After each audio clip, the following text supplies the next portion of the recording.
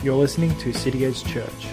For more information, go to cityedgechurch.com.au. Good to see you. As you're all aware, we were hoping to meet face-to-face this morning, and after a couple of false starts, we're back on Zoom.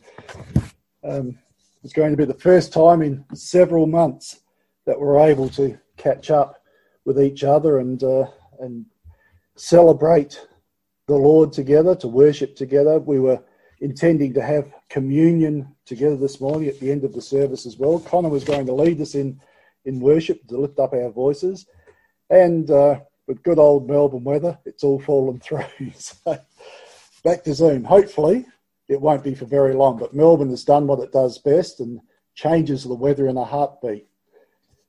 It's disappointing, but we Christians, of all people, should be able to adapt. We should be flexible and able to bend where necessary without breaking. For we have our feet firmly planted on an immovable rock, the rock of Jesus Christ. After these several months of separation, I suspect none of us would take for granted the preciousness of gathering together in Jesus' name. It's a privilege that many Christians around the world don't have, and many would willingly give up their lives to see churches be allowed to meet publicly in many nations around the world, and yet we've had that in the whole history of Australia. These several months of separation have been difficult, of course. It's in many ways not just in respect to churches not being able to meet together, but in many other ways as well, in our isolation and stress and doubt and confusion and many, many other things. But we can be thankful that people have been able to grow stronger and deeper in their faith through the use of modern technology. One thing that I would hope that you've experienced during these last several months is a growing hunger to be fed the Bible in the way the Bible seems to intend it, and that's in fellowship with others. Now, it looks like we're going to have to wait at least a couple more weeks before we can do that. But in the meantime, we look again to be fed this morning with God's precious word.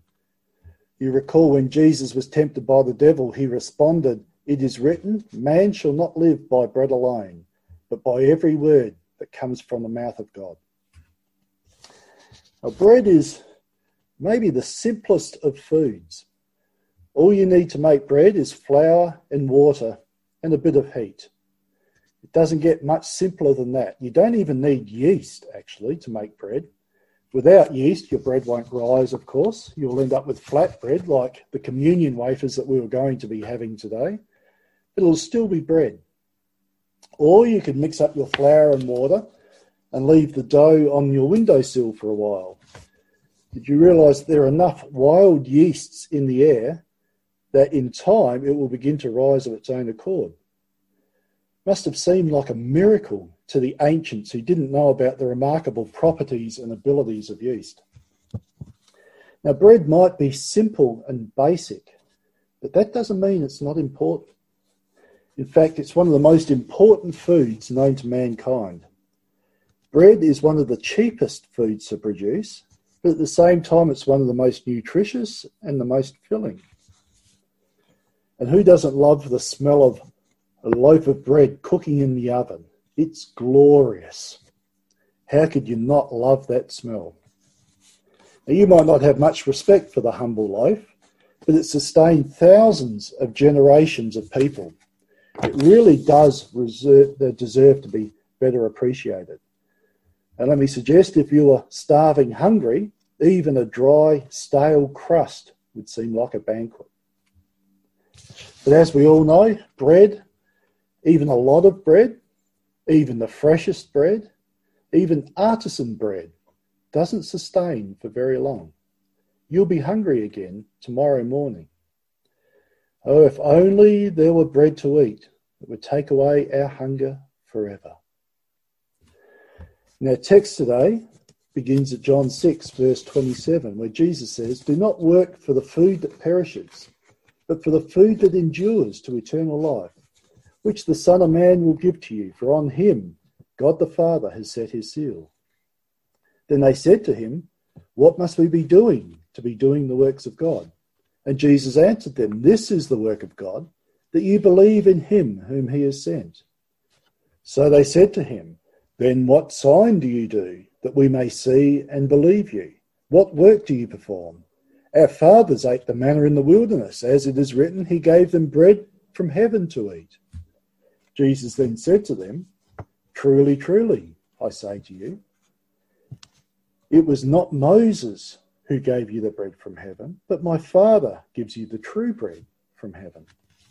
For the bread of God is he who comes down from heaven and gives life to the world." They said to him, "Sir, give us this bread always." And Jesus said to them, "I am the bread of life.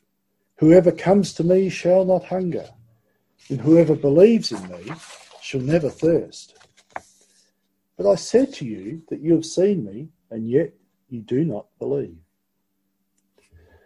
Now we know that the Jews and the Pharisees especially found the claims of Jesus offensive and blasphemous.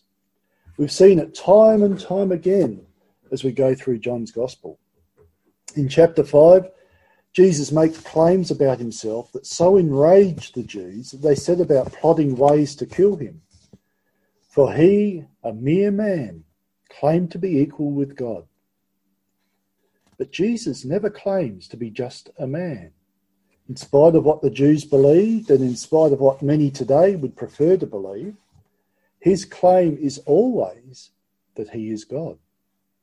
There's no getting away from it. He makes the claim over and over again in the Gospels. Is he delusional? Is he insane? And he continues to make more claims here in our text that would be the height of arrogance if they were not true. But of course, he backs up his claims multiple times by the miraculous signs that he does. And in fact, the signs are the evidence that God the Father approves of him. Do not work for the food that perishes, but for the food that endures to eternal life, which the Son of Man will give you. For on him, God the Father has set his seal. Then they said to him, "What must we do to be doing the works of God?" And Jesus answered them, "This is the work of God, that ye believe in him whom he has sent." So they said to him, "Then what sign do you do, that we may see and believe you? How thick are these people? What work do you perform? Our fathers ate the manna in the wilderness, as it is written, he gave them bread from heaven to eat." I wonder how many miracles are enough to convince someone who doesn't want to be convinced. Remember, many of those who Jesus fed miraculously less than 24 hours ago were in this crowd today. Did any of them pipe up in defense of Jesus, saying, "He already performed a sign, a miracle just yesterday when he fed us, and he healed hundreds, maybe thousands of sick people. He's proved himself by his miracles already." Listen carefully for the people rushing to Jesus' defense. What do you hear? Crickets. Nothing. Silence. Worse, it may be the very same people who Jesus fed yesterday that are demanding a sign from him today. If so, that's disturbing. How clear does Jesus need to be? How many signs does he need to perform? The Apostle Paul was right when he said in 1 Corinthians 1:20, "Where is the one who is wise? Where is the scribe? Where is the debater of this age?" And how many debaters do we have in this age? Has not God made foolish the wisdom of the world? For since in the wisdom of God the world did not know God through wisdom, it pleased God through the folly of what we preach to save those who believe. For Jews demand signs, and Greeks seek wisdom. But we preach Christ crucified, a stumbling block to Jews and folly to Gentiles.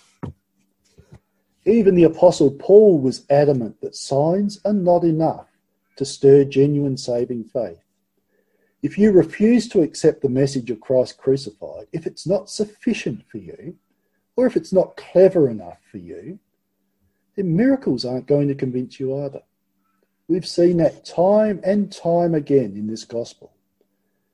And that's why we're so insistent on preaching the word of God here at City Edge Church.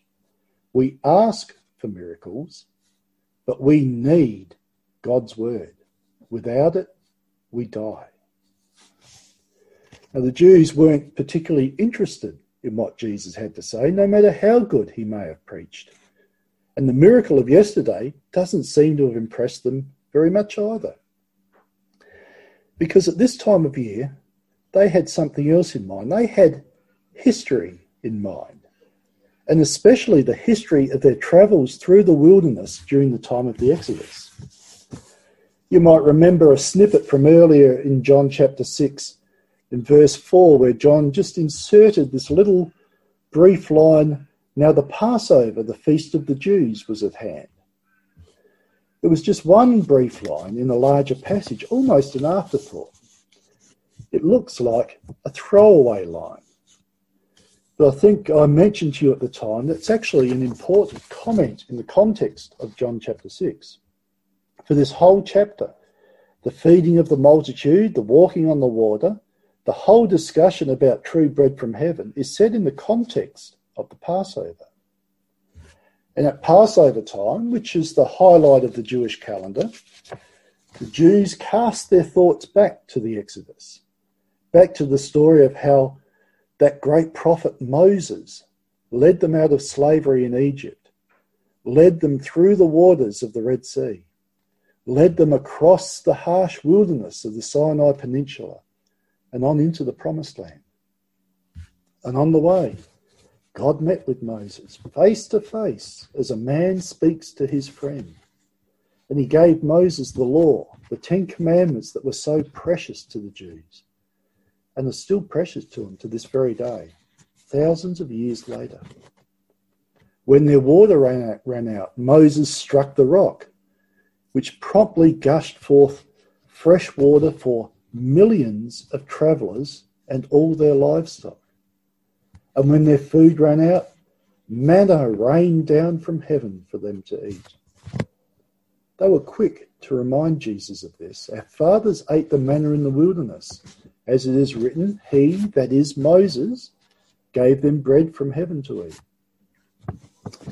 It'd be fair to say that Moses was their hero. Anyone claiming to have a special connection to God had to measure up to Moses. He was the prophet par excellence. Which is why I think they weren't all that impressed with the miracle of the feeding of the multitude yesterday. When Moses fed the people in the wilderness, he fed them, millions of them, every day for 40 years. Every morning, Sunday through Thursday, they woke up in the morning to the ground covered with manna like a frost. There was enough manna to feed every person for the day, and everyone collected what they needed for the day. Any extra they collected was wasted. It went rotten overnight. On Friday, though, they collected a double amount of manna that would get them through Friday and also the Saturday Sabbath. So they didn't need to collect any manna on the Sabbath. So what is manna? Exactly. The word manna actually means, what is it? No one knew just what it was. It was a fine flake-like thing, the Bible tells us, finer than frost. It was like coriander seed, white, and the taste of it was like wafers made with honey. The passage in Exodus goes on to tell us, when the people of Israel saw it, they said to one another, "What is it?" For they did not know what it was. And Moses said to them, "It is the bread that the Lord has given you to eat."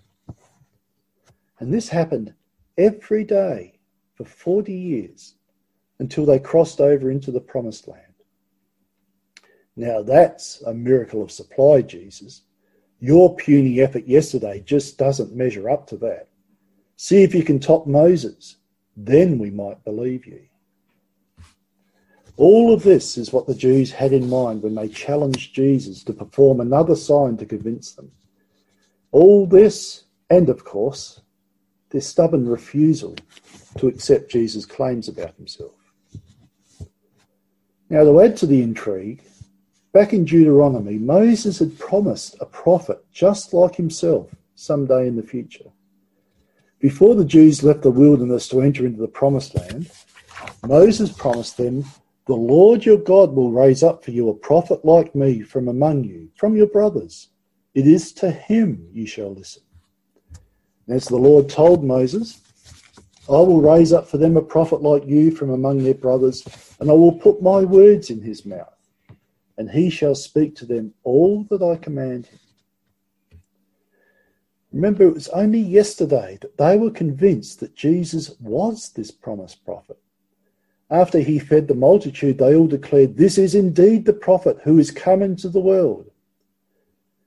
A belief had sprung up, a tradition of the rabbis around this promise of a future prophet like Moses. When the Messiah came, so said the tradition, he would again give them manna. Giving the manna was considered by the Jews to be the supreme work of Moses, and the Messiah was expected to equal and surpass Moses' work. Writings from the time told them, as was the first Redeemer, that is Moses, so was the final Redeemer. As the first Redeemer caused manna to fall from heaven, even so shall the second Redeemer cause manna to fall. You shall not find the manna in this age, but you shall find it in the age to come. So there was a strong expectation, especially at Passover time, that when the Messiah came, he would provide manna for every Jew forever. And that's how they would recognise that he was the Messiah. Jesus' effort to them yesterday seemed pretty feeble. He'd have to do a lot more than that to impress them and convince them. He'd have to make manna rain down from heaven again, just like Moses did. Except, of course, it wasn't actually Moses who did it. Jesus said to them in verse 32, "Truly, truly, I say to you, it was not Moses who gave you the bread from heaven, but my Father gives you the true bread from heaven. For the bread of God is he who comes down from heaven and gives life to the world." And Jesus pulls them up on two things here. Firstly, it wasn't Moses who gave them the bread from heaven, it was God. Moses was merely the one whom God used to communicate the news. He didn't do the miracle himself. And secondly, the manna wasn't really the true bread from heaven. It was only a symbol of a greater bread to come, a bread that would satisfy not only physical hunger, but would give life. Neither the manna nor the bread that Jesus produced yesterday could do any more than sustain them physically for another day. Tomorrow, no matter how hungry they were today, no matter how much they ate today, tomorrow they would be hungry again. But the true bread, the bread that the Father was providing right there in front of them, would do more than just satisfy their hunger. It would give life to the world. And not just to the Jews. Now, this would have been shocking to the Jews if they realised what Jesus was implying by it. But the true bread, that is Jesus Christ, would give life to every tribe and tongue and nation on earth. They will be appalled in a little while in this chapter of John's Gospel when Jesus expands on what it really means that he is the true bread who gives life to the world. And we'll get to that in the future message. But for now, they don't understand what he's saying. They never do they? They seem to be almost stubborn in their refusal to understand what Jesus says. But before we point the finger at them, we can be like that too. We often like to spend more time arguing and debating over the intricacies of what the Bible means rather than just listening to it and believing it and acting on it. For the bread of God is he who comes down from heaven and gives life to the world. This bread is not a what, it is a who. And who is it that comes down from heaven? None other than Jesus. He told Nicodemus just that, and Nicodemus couldn't get his head around it either. In John 3:12, Jesus said, "If I've told you earthly things and you do not believe, how can you believe if I tell you heavenly things? No one has ascended into heaven except he who descended from heaven, the Son of Man." Jesus makes the claim over and over again in John's Gospel that he has come down from heaven, come from God. I haven't done an accurate tally, but there must be at least 8 or 10 times in John's Gospel that he makes that claim. Here's just a few of them. John 6:38, "For I have come down from heaven, not to do my own will, but the will of him who sent me." John 8:42, Jesus said to them, "If God were your Father, you would love me, for I came from God, and I am here. I came not of my own accord, but he sent me." John 16:28, "I came from the Father, and have come into the world, and now I am leaving the world and going to the Father." And John 17:8, "For I have given them the words that you gave me, and they have received them, and have come to know the truth, that I came from you, and they have believed that you sent me." It's delusional to read the Gospels and imagine that Jesus was just a mere man. That's a mistake the Jews made over and over again. A mere man making the claims that Jesus made would be, to quote C.S. Lewis, either a lunatic or a liar. No, Jesus made no secret of the fact that he is more than a mere man, much more than a mere man. He is the prophet to come that Moses had promised. But he is much more even than that. He is God himself in the flesh. And because he is God himself, he is able to give the bread that nourishes much deeper than just the body. He's able to give the bread that nourishes the soul and nourishes it to eternal life. The Jews may just be getting a glimmer of something special here. For in verse 34 they said to him, "Sir, give us this bread always." And Jesus said to them, "I am the bread of life. Whoever comes to me shall not hunger. Whoever believes in me shall never thirst." They don't really know what it is they're asking for, but they know that whatever Jesus is offering is better than what they have now, and they want it. The woman back at the well in John chapter 4 didn't know either. Remember, Jesus told her that everyone who drinks of this water will be thirsty again, but whoever drinks of the water that I will give him will never be thirsty again. The water that I will give him will become in him a spring of water welling up to eternal life. And the woman said to him, "Sir, give me this water, so that I will not be thirsty or have to come here to draw water." She knew she needed something more than just physical water. She couldn't understand what it was that Jesus was talking about, but she knew she wanted it. She knew she needed it. And that's a start.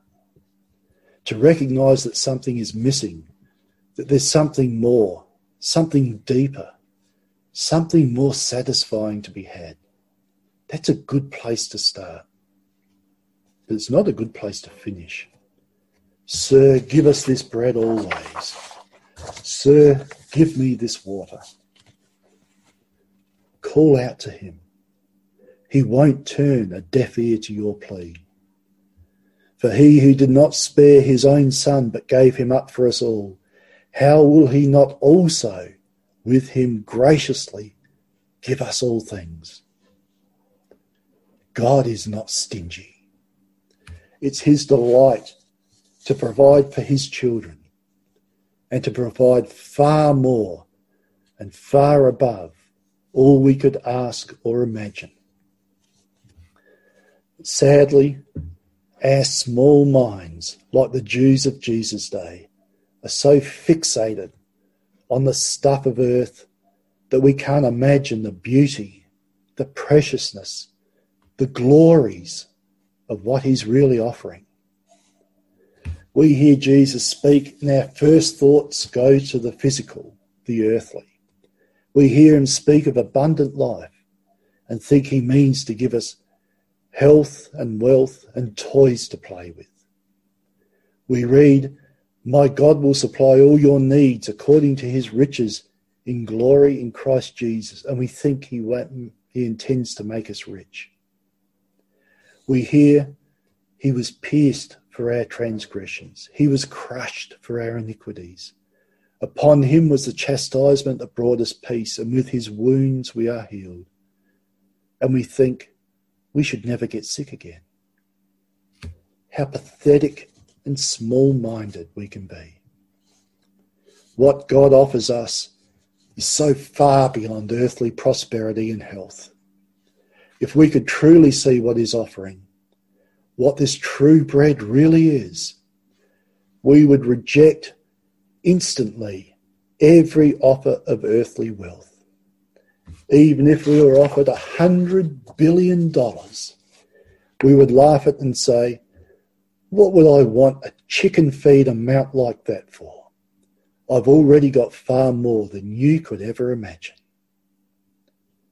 No, Jesus Christ offers us riches that far surpass anything the world could ever offer us. Let's wrap this up. Jesus Christ claims to be the true bread from heaven, who can nourish and sustain a soul for eternity. That sounds like a good offer to me. But it came at a high price.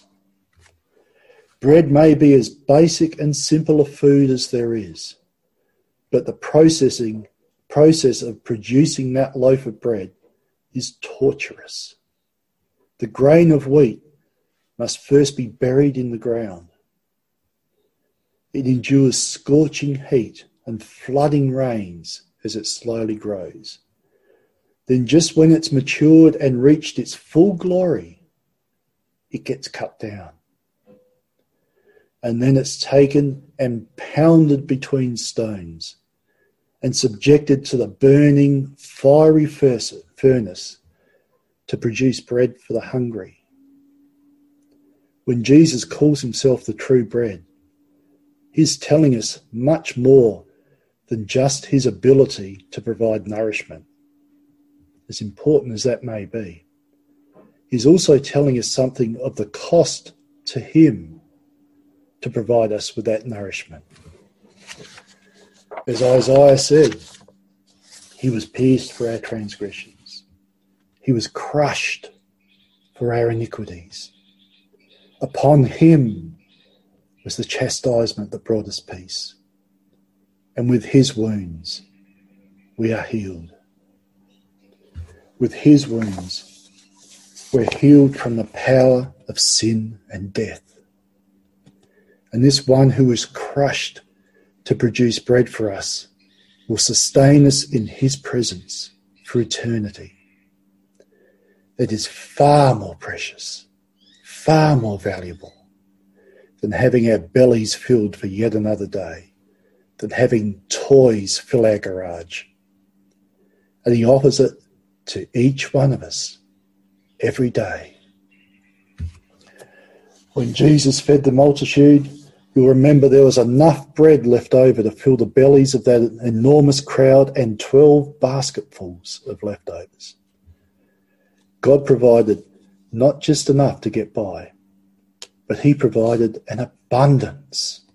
In fact, he provided a superabundance. For that's the nature of God.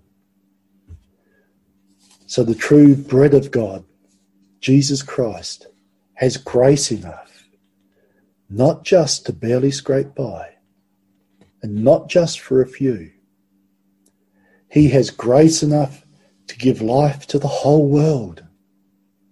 He has a superabundance of grace.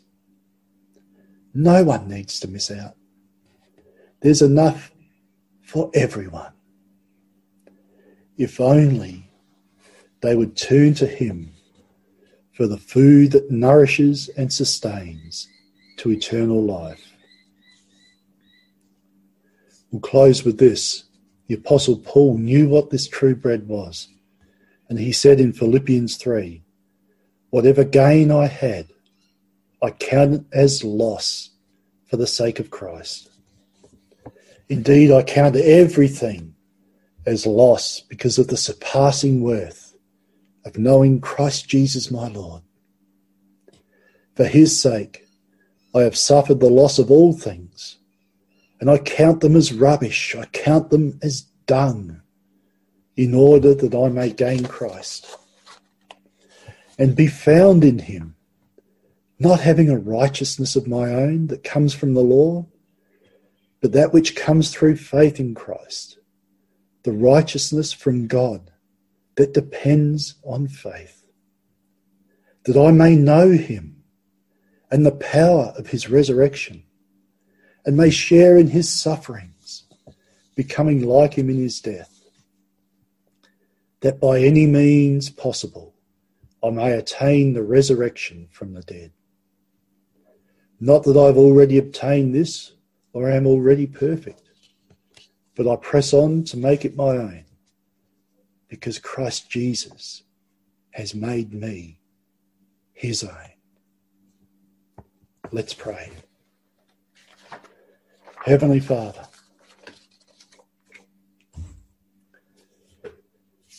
we're nourished and sustained by the true bread that you sent, Jesus Christ. We know, Lord, that we can't live by bread alone. And so often we get distracted by the bread of this earth, by the toys, the trinkets, the money, the promises of health and instant healings and all the other things, Lord, that just don't sustain.